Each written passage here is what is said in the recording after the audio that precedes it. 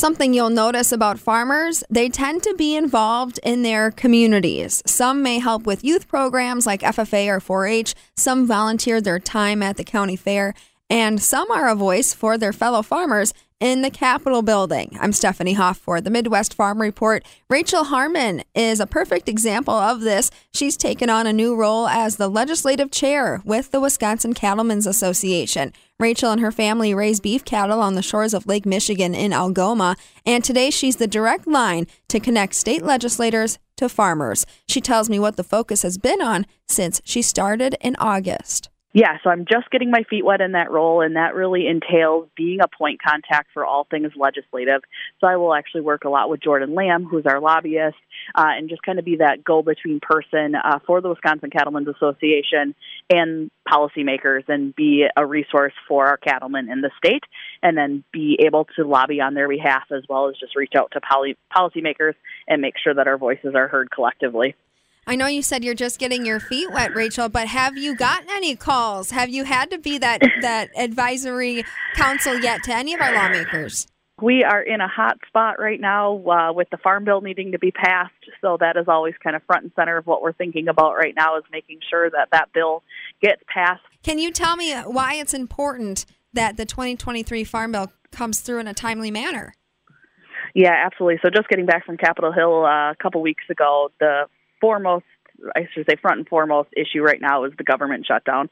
So they are working diligently to try and make that not happen. And then our second priority pass then is obviously the Farm Bill. So the Farm Bill is really the safety net for all of agriculture.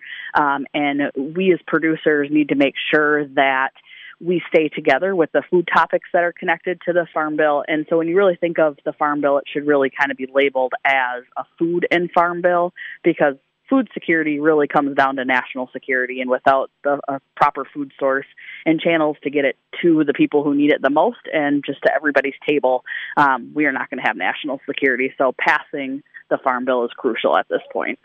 So, Rachel, you just got back from Washington, D.C. a few weeks ago.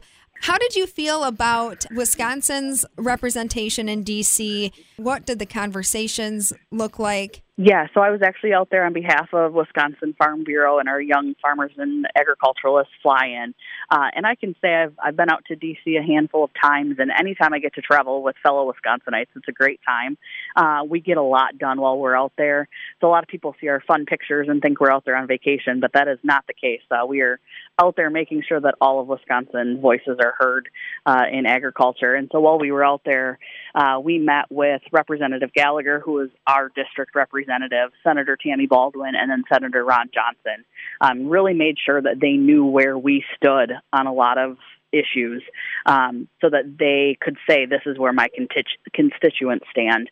And it's always nice to have that personal relationship with them and be face-to-face and be able to say, this is what we need from you, because in fact, they are there for us. So while we were out there, we did a lot of work.